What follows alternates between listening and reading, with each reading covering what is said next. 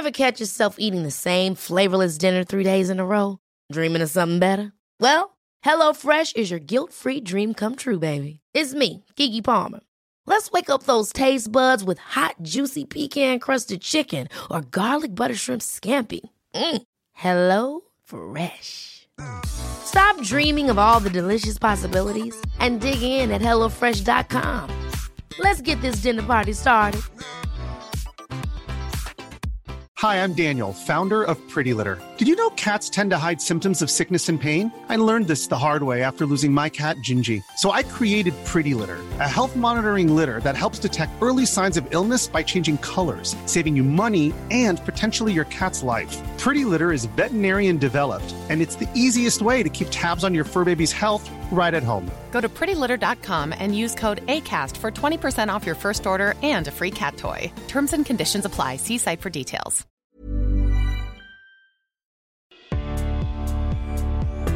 Hello and welcome to On Brand with Rory Sutherland, brought to you by Alf Insight. Each episode we'll be bringing together big names from the world of advertising, marketing and media to dissect and debate success, ingenuity and the future possibilities for our industry. Today we're looking at a topic which is a favourite of mine, behavioural science. How can we influence consumers to make choices based on desire rather than pure logic? And joining us to discuss this, we have two guests, Gary Davey, the Chief Executive of Sky Studios, and Tristan Thomas, the Vice President of Marketing for Monzo Bank. Gary and Tristan, welcome to the podcast. Thank you. It's good to be here. Thanks for having us. So, before we get going on our topic, Gary, you've been in your current role since June last year. Yes. Tell us a bit more about it. So in my previous role, I was managing director of content at Sky. So I was responsible for programming. But since June, I've been the CEO of Sky Studios, which is really a consolidation of all of our investments in original production, particularly drama and comedy. And it's a very exciting time. We've got a lot in production. We've got, I think, 52 scripted projects in production right now, 34 dramas and 18 comedies in various stages of production. So, yes, it's very exciting, although Sky Studios has one customer. It's this hungry beast called Sky. And the lovely thing about that is we've got a lot of insight into the behavior and the tastes of our customers. And in our business, the customer really drives all our decision making. So it's been a fascinating journey over the past few years. So Sky originally, of course, didn't produce much original content. It saw itself as a platform. And then I suppose its first explosive entry into the field was Chernobyl, wasn't it, to an extent? Yes, well Chernobyl was certainly our biggest hit internationally, although we've had two shows since that have outperformed it. But yes, I think it's fair to say that Chernobyl struck a zeitgeist that was an extraordinary thing for us. I mean, we had never won an Emmy, and Chernobyl has won 10 Emmys. Fabulous. Yeah, it's been a phenomenal thing. And you know, that was a very good example of how complex the decision making in this business can be, because I remember when it first came to us, the idea was not terribly popular at first because a lot of people were saying, oh my God, that's going to be miserable, isn't it? But having sat down and read the script, you know, when you get through the 450 odd pages of the script, I just put it on the table and said, we have to make this thing. I mean, the script was so compelling. And Craig Mazin had been researching it for 7 years. So the texture and the detail was just so compelling that it was the first time I've ever read a script where I never got a red pen out at any point. I can just imagine too the initial hostility to the idea, in the sense that one of the things I recommend to people who haven't watched it is I said, whatever you do, watch it for 30 minutes, because if you watch it for 10, there is the chance that initial, what you might call conventional reaction, my God, it's set in Eastern Europe, in the Ukraine, everything's going to look a bit dim, dismal and grey, and then there's a nuclear accident just on top of it all. How is that supposed to appeal to me as a way to spend 10 hours of my life? I must admit, I spent the first 15 minutes going, oh, this is going to be pretty dark and heavy. And then the extraordinary story then just emerges. And it's a wonderful case. I totally imagine that in that first kind of reading or commissioning meeting, the general tone would have been hostile. But Yeah, actually, very. it perfectly backed up my theory that the very, very best ideas don't make sense at first glance. That's absolutely true. Yeah. In the same kind of way that actually, funnily enough, with Monzo Bank, I think the bizarre coral-coloured card first happened as an accident. Is that right, Tristan? Yeah, exactly. So we started in 2015, and the original idea was to create a card that was just so obviously a test card. So obviously not from a real bank, that no one would take us too seriously and therefore get too upset if it didn't work. So we came up with this sort of what we call hot coral, bright pink card, and since then it's just gone crazy. I mean, it definitely didn't work at the beginning, but people just really, really responded to the color, and you now see that all out and about with people spending and continuing to love it. Occasionally, we've talked about changing to a more sort of serious bank color, a nice dark blue or a grey or something like that, and that's caused a lot of consternation among customers. No, it's fascinating that, because what's interesting about those very customers is they love the card now. Had you researched them in advance and said, what colour do you think a serious credit card should be? No one really would have said, something, a slightly bizarre shade of pink. Oh, 100%. We find that with so many things. There's a sort of balance of trying to work out what are the features or ideas that we have that we want to test with customers, and what are the ones that just aren't worth testing because we can guess what the answer will be, and it may not match up with reality. I've long held, I suppose, that consumer desires. First of all, I suppose I'd take the extreme view that in many, many areas, people genuinely do not know what they want until they see it, and that they can't really accurately describe theoretical decisions in advance. And consumer purchasing decisions are not really based on logical reason. We're driven by all sorts of unconscious motivations. Do you think that's true, broadly speaking? Yeah, I think it ties back into this sort of, if before cars, if you ask people what they would want a faster horse. And it's very hard to conceive of a car before it exists. And we saw the same with iPhones and a bunch of other examples across the industry. I think you can talk to people to understand the problems they have and test out some of the solutions you have, but they're not going to be able to give you those solutions. How do you implement that sense? And this is a question to both of you, in fact. How do you implement that sense of creating something that people will, almost against their better or initial judgment, will just really, really want? Well, if I could have a go at that, I mean, obviously, we have an enormous amount of information. We're sort of drowning in data. The truth is that most accurate data, in fact, I'd say all accurate data, is all historical. Nobody's ever been able to show me any future data. It's all guesswork, which is what makes this kind of decision making so exciting. And it's kind of what drives us into not obvious decisions. And to your point at the beginning, Rory, about the difference between desire and logic, we do a lot of research, of course, and we track very carefully the behavior of all of our customers. And every couple of years, some bright spark in the tech industry comes up and says, oh, we've got the algorithm that's going to accurately predict the next hit. Well, I've been hearing that every 2 years now for about 36 years, and it hasn't happened. The failure rate in my industry hasn't improved at any point in the whole lifespan of the industry. And the really big hits, as we were saying about Chernobyl, the really big hits are the surprising ones. And it takes a lot of courage sometimes to take a counterintuitive view. And I think that the connection between what I'm doing and what Tristan did with his credit card is absolutely spot on.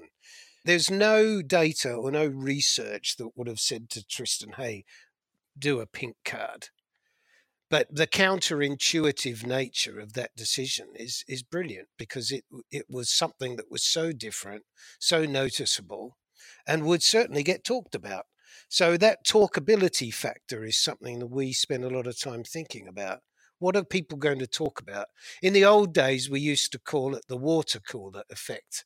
What were people going to be talking about around the water cooler in the office on Monday? Of course, now it's Twitter, but it's the same idea. How can you stimulate a conversation and get people intrigued or interested? And that's really what we focus on, is how can we get people engaged in a conversation? I was talking to someone fascinatingly in the online advertising industry who had found that there was a surprising correlation between the number of things people tested and how successful they were. Now, you'd expect people who tested more things to be more successful, but the effect was disproportionate. And their theory was that when you actually had tested 10 or 12 things, some of the things you tested were actually quite silly. And it was there that the real successes were found. And I love your point, by the way, that nearly all the data comes from the past. And it's all true right up to the point where it isn't. If you think about it, my great point, all big data comes from the same place. It all comes from the past. The Titanic had lots of reliable data on the likely movement of icebergs in April in the North Atlantic. But one data point, which happened to be one iceberg, basically proved everything they knew irrelevant. And in the same way, the mobile phone industry would have had very, very reliable data the day before the iPhone came out, which said that people want their phones to be small. Yet suddenly, when you see an iPhone, all the rules change. First of all, the battery life was terrible. I mean, genuinely shameful. And I was with a bunch of Nokia people on the day that phone was released, and they were all laughing about how ridiculous it was to have a phone that didn't even last you until midnight. Now, the weird thing is people loved the phone so much, they were actually prepared to work around that. You can now, of course, pay extra for an iPhone that's bigger than the conventional iPhone. So the standard logic is, if anything, being completely reversed. And I think that danger of essentially looking in the rearview mirror for your inspiration is always present, particularly in a business climate where everybody needs to justify themselves. Because my great question about this bias is, if you make a logical decision and you fail, the consequences for you are much less dire than if you make a risky decision and fail. Yes. The extent to which blame lands on you is much, much greater. And so anybody who's risk averse wants to do something conventionally logical. And yet the weird successes, I remember a year in the film industry where the biggest success of the year was March of the Bloody Penguins. I mean, this was so crazy. And similarly, things like Love Island, for example, come absolutely out of nowhere. All the more interesting because, of course, it had a very unsuccessful first season. Yes. And in my industry, we all love collecting our failures. I think one of my spectacular moments when I was in New York many, many years ago, and two young blokes came in and pitched to me this idea that turned out to be a multi-billion-dollar franchise called Teenage Mutant Ninja Turtles. But I mean, when they were pitching it to me about these 4 crime fighters who lived in the sewer and ate pizza, and one's called Leonardo, but wait, the exciting thing is they're all turtles. I remember looking at my watch going, this is really interesting, but I'm sorry I'm late for my next meeting. I was at a very early internet meeting where someone explained to me the idea of emojis. And my reaction was, this person was clearly insane. And whereas I was getting excited by all sorts of kind of weird internet connectivity ideas, these people had really just basically jumped the shark. And you're absolutely right that every great thing. I mean, I'm still convinced. If you want a gift from me, I'm still convinced there's a major way to really innovate in news programming. I think that it's trapped in a kind of formula that the coverage of news and politics is ripe for a kind of Love Island reinvention. I don't know how to do it. If I did, I'd be banging on your door. But it's one of those areas where I'm absolutely convinced that essentially it's become absurdly formulaic and there must be an opportunity to do something differently. Yes, clearly, certainly broadcast television is going to have to rethink the way news is covered, given what's going on the internet and the almost infinite number of sources that an infinite number of people are drawing their information from. Broadcast news is going to have to figure out a new way of repositioning the way these stories are told. Because, this is where the whole fake news sort of anarchic world of information on the internet is such an interesting thing. I mean, on the one hand, a great defender of freedom of speech and diversity of points of view, but goodness, there's a lot of nonsense out there, and it's something that no government can figure out how to regulate it. Thank goodness, because government would be a disaster to intervene in something that's already messy. No government's ever made a mess any better. So yeah, that's a fascinating thing for me. I agree with you, Rory. I think there will be some kind of revolution in what we now know today as television news, because the political world is changing along with it. And the way traditional media covers it isn't changing along the way. It's fascinating. What I'm imagining here, moving the House of Commons during the refurbishment, moving to Love Island, and we cover it all and vote them off every week. I think it sounds great. Yeah, I worry about the visual aspects of that. Well, that was always said, wasn't it, that politics is show business for ugly people. So perhaps that particular thing doesn't work. And Tristan, you're in a case where you are very, very overtly seeking to disrupt a very conservative, long-established industry. Where do you look for sort of psychological inspiration in that?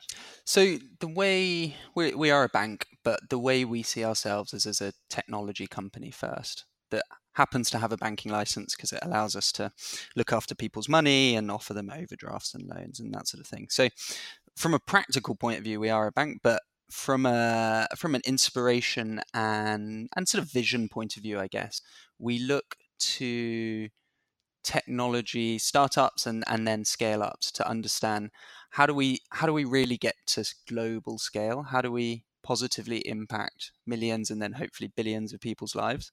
And I think we see that much more, especially coming out of Silicon Valley. And obviously there are sort of some downsides to that approach, but that ambition and thinking is where we try to draw inspiration from.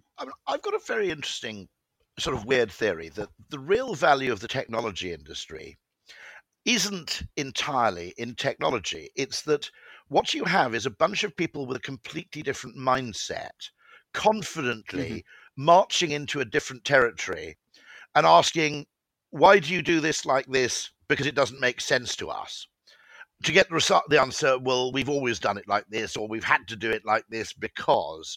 And I've often wondered if actually comparable to the tech industry moving into banking, you could achieve similar gains if, for example, people from the hotels and hospitality industry were moved to look after the railways for a year. Yeah, I think in a way from that, our competitive advantage, especially early on, was naivety. You go into your market saying we're going to start a bank and we're going to try and figure out how regulation works, and having that just lack of knowledge, frankly, that enables us to ask those questions is what made sure that we could even put a bank on your phone, let alone the stuff we're doing today.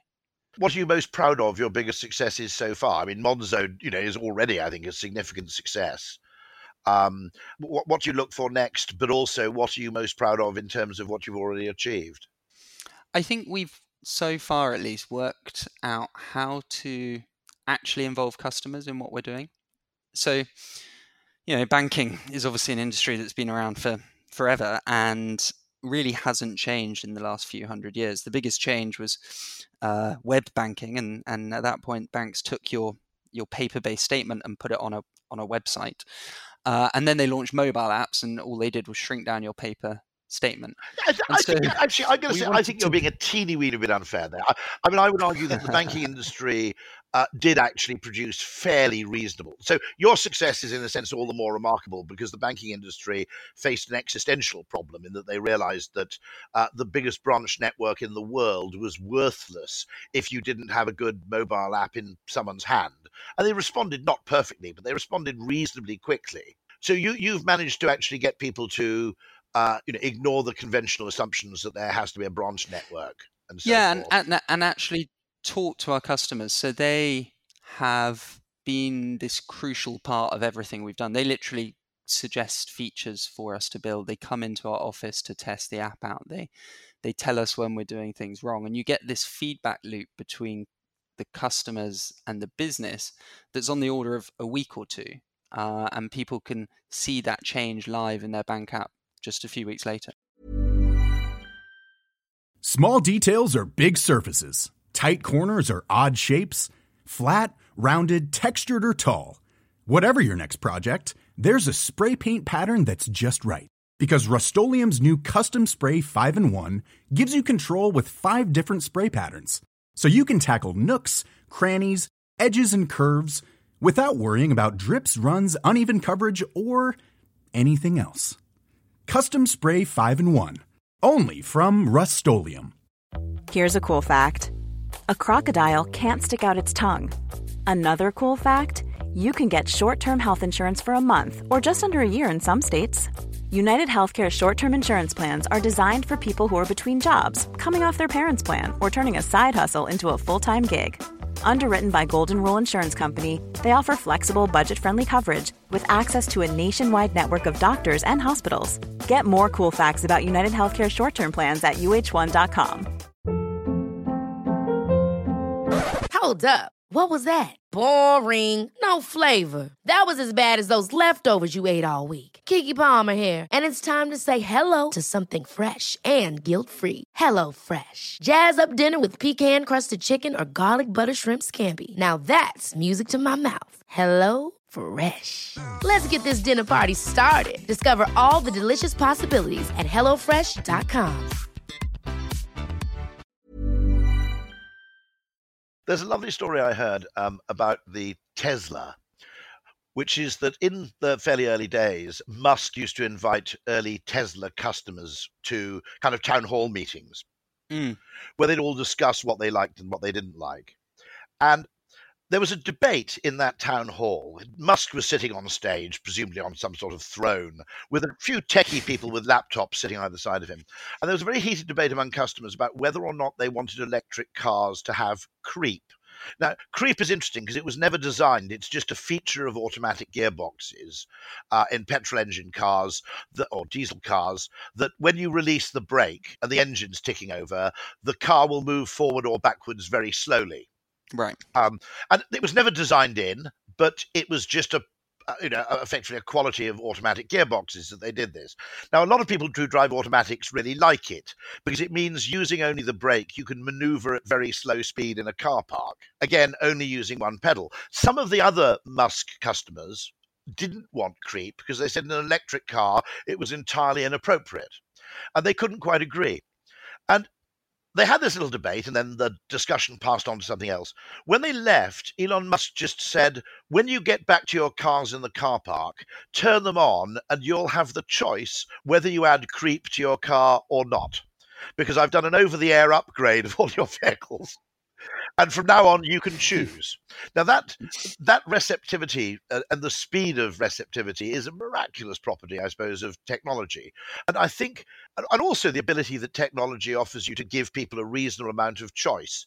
Because I think banks had a mentality which was very similar to that of the civil service, which is that our job is to solve the problem for the average. In other words, our job is to be cleverer than everybody else and to impose on them from the top down what we believe to be the right answer. And of course, in a complex market now, everybody has entirely different tastes about things. And the fact that the bank still had a kind of monolithic approach to problem solving, I think was one of the great problems. I think one of the glorious things you can do is, for example, you can offer people a choice as to how complicated they want their mobile app to be. Yeah, and the challenge there then becomes how do we find the right balance? Because you can go too far one way, right, where you create this sort of Frankenstein monster of a project or a product or whatever it is, and every single bit is customizable, and then in fact for a normal everyday customer it is impossible to use. And so the challenge I think that we find is how do we strike that balance? How do we choose which things are controllable by a customer and which do we take an opinionated view on and say this is how we think things should be done? Yeah, we have a similar debate in our business where the whole idea of customization. I mean, in theory, ultimately, our 30 million odd customers, in theory, every one of them could have a different service. The interesting thing about that is you're then shutting out that community participation idea, quite apart from the complexity of the technology. So yeah, we're still finding our way through that balance between customization and community. It's a very complex one, but we'll always be in a hybrid world, I think, where there will be some degree of uniqueness about services and products. But I think my current view is that people will always want to participate in some kind of shared experience. Yeah, I completely agree with that. I mean, I was amused to hear my 18-year-old daughter referring to what she called proper telly. She's at university at the moment, so she gets all her television through streaming. And she was talking about how she missed proper telly, which seemed like a very strange phrase. But the feeling, the knowledge that you're watching something simultaneously. I think there's also an aspect that if you look at television, it's a lean-back medium. And one of the things that always amuses me is people saying young people aren't watching television anymore, as if this is a cohort effect.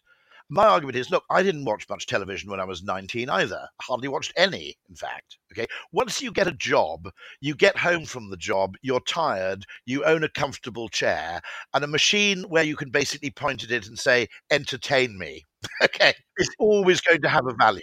Yeah, you're touching on a fascinating part of our world, and that is none of us know. Well, we don't know yet what is going to happen over the next 10 years in this transition, because we're still living through a world where TV went from this great big thing hanging on the living room wall down to an iPhone. And I think there was a long period in this journey where people on campuses they invented television on the laptop because none of them wanted to hang a TV on the wall. It'd either get destroyed or stolen.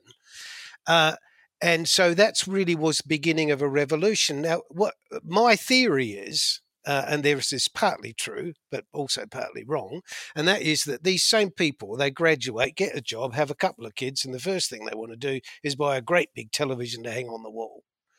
But we don't know whether this transition that we're going through now is a lasting one. In other words, is today's 20-year-old going to behave like today's 40-year-old when they are 40? We just don't know yet. And the interesting thing we saw was, so we ran our first large-scale TV ad campaign last year. And so vast majority of Monzo customers today are between the ages of 18 and 30. And when we told the company we were going to run a TV ad, the looks on their faces was sort of utter bewilderment. Because for techie people, relatively young, living in London, the idea of watching TV was totally foreign to them. And it turns out that people do still watch TV, including young people. And we had a hugely successful TV campaign, and the demographics of people who signed up were almost exactly the same as our existing demographics: young, upwardly mobile, urban-based people who do still watch TV. No, because you're interesting in a sense in that your target audience will always skew young, I think, simply because getting people who have an established banking relationship to move gets harder over time for both practical and emotional reasons. You might argue also that, you have established some, by the time you're 40, you've established some measure of trust with your existing bank by dint of the information they have on your past behavior. So you're reluctant to throw away that kind of social capital and move somewhere else. But what is fascinating is you're absolutely right. I can imagine the look of, I imagine, by the way, all those people also watch more television than they realize. Well, yes, Love Island is a popular topic of conversation, so they watch that somehow. Yeah, so it is fascinating because I jokingly said the only real threat to television. My view is that television is a spectacularly inexpensive, in terms of cost per entertainment hour, unbelievably inexpensive way to divert yourself. And I said the only real threat to television wasn't technology, it was that the government would ban comfortable chairs. That would be the thing that you'd really have to fear. Once you have comfortable chairs... Don't give them such ideas. I know, I should really put that out there. There'll be a huge tax on sofas. Yeah. But fundamentally, also, by the way, I mean, television, as we've seen, reinvents itself in multiple ways. I mean, not only have we seen the box set binge as a behavior, which is something that was almost unimaginable, I think, 20 years ago. But also, I mean, I'm very keen on experimentation in areas like slow television. So one of the things I discovered having bought a 4K television is that it's kind of the quality of reproduction is such that it's kind of like a window. And when I'm working at home, I put on actually incredibly boring webcams. Mm. And so, I mean, if you think about it, the value of a television, I mean, it can be used to display art for that matter. It can be used for massive high excitement. But actually, we're discovering, you notice this, that most TVs, if you go to the hub, there'll be a Logfire app. And so my view is that actually the role there's huge room for experimentation. The other way I always put it is that everybody always talks about trends, but there aren't really trends. There are vectors, by which I mean for every trend there's a kind of counter trend. And it's very, very dangerous to look at one half of the trend without looking at the opposite direction. And so I think with banking, I think there's an interesting question there, which is there's probably a gap in the market for being a really, really traditional bank. With large numbers of human people, maybe communicating by video conference rather than face to face. But then, with every opportunity, there's an opportunity. Actually, this is what I said about the interesting thing about psychology and marketing, unlike physics, that in marketing, the opposite of a good idea can be another good idea. Yeah, and that's where you get these interesting developments where Amazon will go and open their own physical bookstore, having put every other physical bookstore out of business, because it turns out that people do actually want to be able to go in and touch and feel and see the things that they're buying. So, I mean, I suppose that the same applies in film, that actually there's, along with the action film, there's an extraordinary explosion in documentaries. Yes, that's a very interesting trend, and that's actually quite recent because they've always been there, but I think it's partly too that the quality of production is just escalating every year. The Japanese are now shooting their documentaries in 8K, and I tell you, to watch that is just amazing. And I just think the availability and the declining cost of 4K production technology has, and the size of the kit as well, has enabled a lot more access. And you can at home you can have professional grade 4K cameras and edit the entire production on a laptop today. Now, it's not that long ago. Just the post production alone would cost tens, if not hundreds of thousands of pounds. So there's been an opportunity to make documentaries and experiment with them with the objective of making them good enough to release theatrically. And I think we're going to find a lot more theatrical grade documentaries in production. It's something we're looking at very actively at the moment. It's an exciting field. I'm fairly sure, if I'm right about this, that the Fire Island documentary was in the UK in the top 10 things viewed on Netflix last year. Am I right in that? Oh, I wouldn't take much notice of the Netflix top tens. This is data that is only available to Netflix, so I really don't know. But the glorious thing you have with Sky is you have, as you said, the historical data is both it's useful. It's probably useful in telling you what to do and useful in telling you what to experiment with. In other words, data can also reveal gaps in the market, in a sense, if you interpret it in the right way. Yes, we do a lot of analysis, but I think the reason I love our business, being a pay TV business, every one of our customers has the ability to terminate their subscription with us anytime they like. So we're on trial every minute, and so focusing on what we think they want next is something we spend a lot of time thinking about. But I think the other thing that makes us a little bit unique is in my office, I've got this beat up old wooden stool, 3-legged stool, and printed on the legs, I've got content, service, and innovation. And by innovation, I guess we would mean technology. But what makes us a little bit unique is that those three things are actually integral into the DNA of the whole organization. And so responding to the customer behavior is it's just like part of our daily lives. It's very interesting. One of my senior executives in drama, he's extraordinary. His first job when he left school was in one of our call centres in Scotland, and in fact, he was on the cancellation desk. And I can tell you, when we're arguing about a production budget, he always ends up doing a rant about, is this the good use of the hard-working money of our loyal subscribers? It's great. So the customer is really defining where we go with our whole creative agenda. It's very interesting. We often get it wrong, but touch wood, the last couple of years, I think we've got a database and a method of understanding our customers that is helping us guide the creative agenda a lot more accurately than ever before. Oh, that's fantastic. I mean, also, I think Sky, by the way, has been, and this is very interesting, when you mentioned, Tristan, that there's always the danger that you can respond to every single customer request, so your mobile app becomes a kind of monster. I think that was something that almost happened a bit with eBay, which is that the problem with eBay is it responded to so many requests from so many people that a new visitor to eBay now finds the site, almost completely unnavigable. And I think that Sky has been very clever there, because you've always introduced new innovations fairly gradually, haven't you? Sort of one at a time. Yes. And I suppose you maximize customer appreciation because they feel that the service is continually becoming a little bit better. One day picture in picture appears, or tiny little additional bits of functionality are added in a kind of drip. And one of the great things about that, of course, is it's massively better for consumer comprehension. If you add 6 things simultaneously, they learn to use one of them. Oh, yeah, that's absolutely right. And what's interesting is we find all the time there's huge numbers of our subscribers who aren't even aware of a lot of the innovation that's already available to them.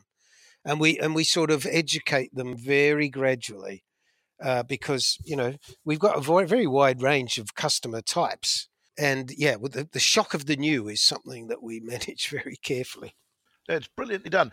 I mean, just any shocks or surprises we should expect from Monzo, without obviously revealing anything confidential.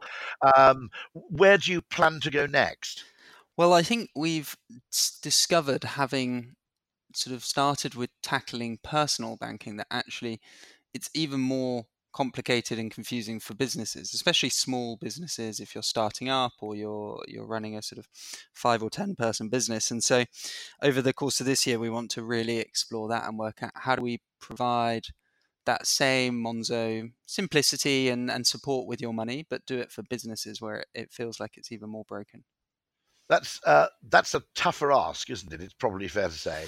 Well, it goes back to that trust point, right? From the beginning, the level of trust you need for your personal bank account is quite high, but the level of trust you need to put your business's money in to a bank account is significantly higher. And over again, we talk to businesses of all sizes and scales, and that's the biggest blocker for them at the moment. Moving tens of thousands, hundreds of thousands, millions of pounds across to what is right now a mobile app, it feels very, very unnatural.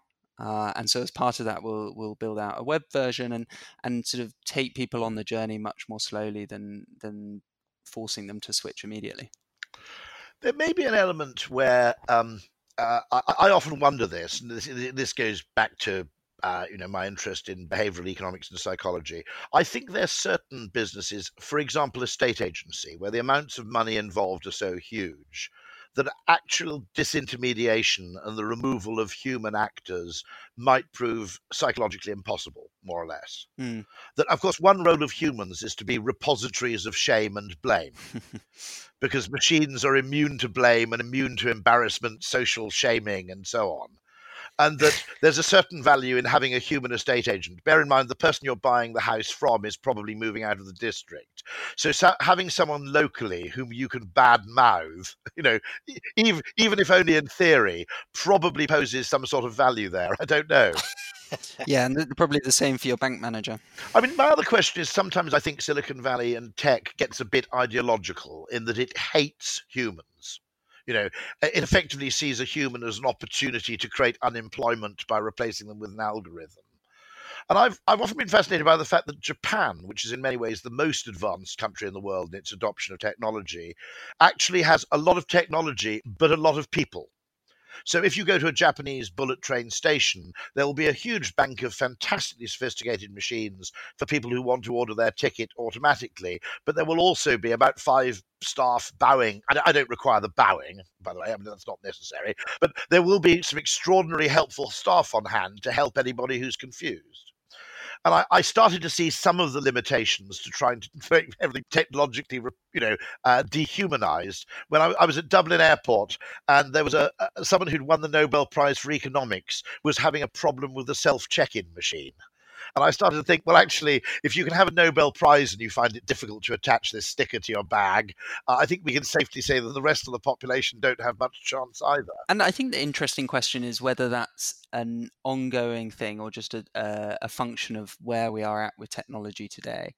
I think Silicon Valley especially has a tendency to assume we're further ahead than we are. And so then you end up with these situations where it either doesn't work. There's nothing worse than talking to a chatbot when you're trying to get customer support. So in a sentence, or if not a sentence, a short paragraph, what are your thoughts and hopes for the year ahead?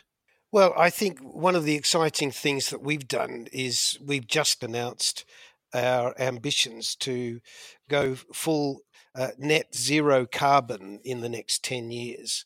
And along with that, I'm about to start construction on Europe's biggest studio production, film and TV production studio. And it will be like a showcase of sustainable production technology. And what's fascinating about it is the extent to which our customers and our audience are coming along this journey with us. I think this is a very big issue. And really, really proud that we're sort of taking a leadership position in it. It's all the more important because, of course, television and screen entertainment is a major part of what you might call the dematerialization of the economy. In other words, you can grow GDP by creating value psychologically through entertainment without necessarily needing to increase the consumption of material stuff. Yes, exactly. Yeah. It's the possible. I mean, I think they should get rid of VAT on things like Sky subscriptions for the very reason that if you can entertain and amuse yourself and contribute to the economy in a way that has a very low impact, why on earth that should be taxed versus material consumption? Yeah, it's exciting. I mean, we were carbon neutral from about 2006. And to be able to get to a point where we think we can be net zero carbon and be generating thousands of new jobs is exactly to your point, Rory. That's the future of all industry. That's fantastic. Tristan, what about your year? Well, I think the year I'm looking forward to is probably something slightly foreign for the two of you, but as we move from being a growth business that is venture capital funded into starting to drive significant revenues and working towards become a profitable company. So we're finding an interesting challenge in taking something that consumers have been getting for free for many years and enjoying a lot, and that's contributed to our growth, to starting to charge for some parts of it and bringing on board new bits that we will charge for, and working out how we communicate with customers that's going to change and bringing them on that same journey.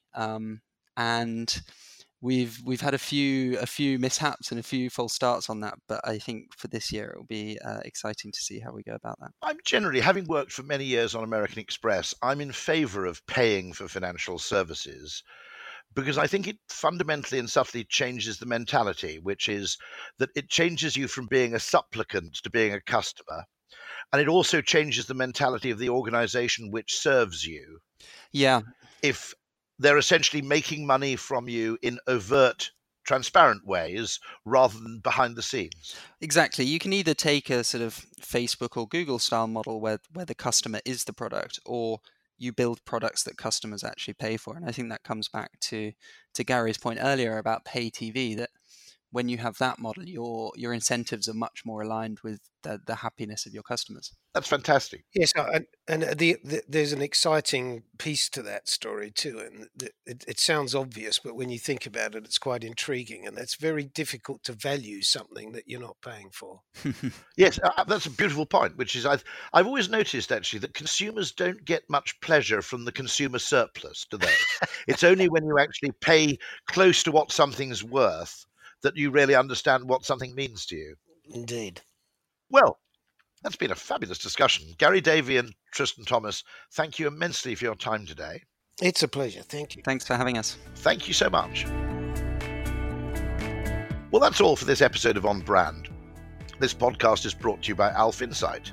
For more information on powering your business growth, just visit the website alfinsight.com. Our series is produced and edited by Ultimate Sound and Vision. And to make sure you receive the next episode, please do subscribe. And if you've enjoyed what you've heard, then maybe give us a like. Thanks very much for listening. I'm Rory Sutherland, and until next time, goodbye. Remote working isn't the future, it's already here. But staying well connected to your co-workers is essential. Wherever you're working, you can all now have a virtual seat at the table with the award-winning Meeting Owl.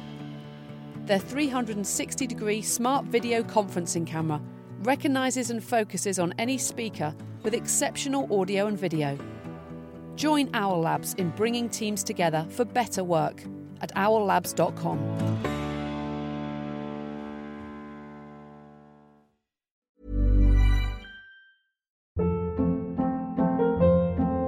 Hold up. What was that? Boring. No flavor. That was as bad as those leftovers you ate all week. Keke Palmer here, and it's time to say hello to something fresh and guilt-free. Hello Fresh. Jazz up dinner with pecan-crusted chicken or garlic butter shrimp scampi. Now that's music to my mouth. Hello Fresh. Let's get this dinner party started. Discover all the delicious possibilities at hellofresh.com. Hi, I'm Daniel, founder of Pretty Litter. Did you know cats tend to hide symptoms of sickness and pain? I learned this the hard way after losing my cat, Gingy. So I created Pretty Litter, a health monitoring litter that helps detect early signs of illness by changing colors, saving you money and potentially your cat's life. Pretty Litter is veterinarian developed, and it's the easiest way to keep tabs on your fur baby's health right at home. Go to prettylitter.com and use code ACAST for 20% off your first order and a free cat toy. Terms and conditions apply. See site for details.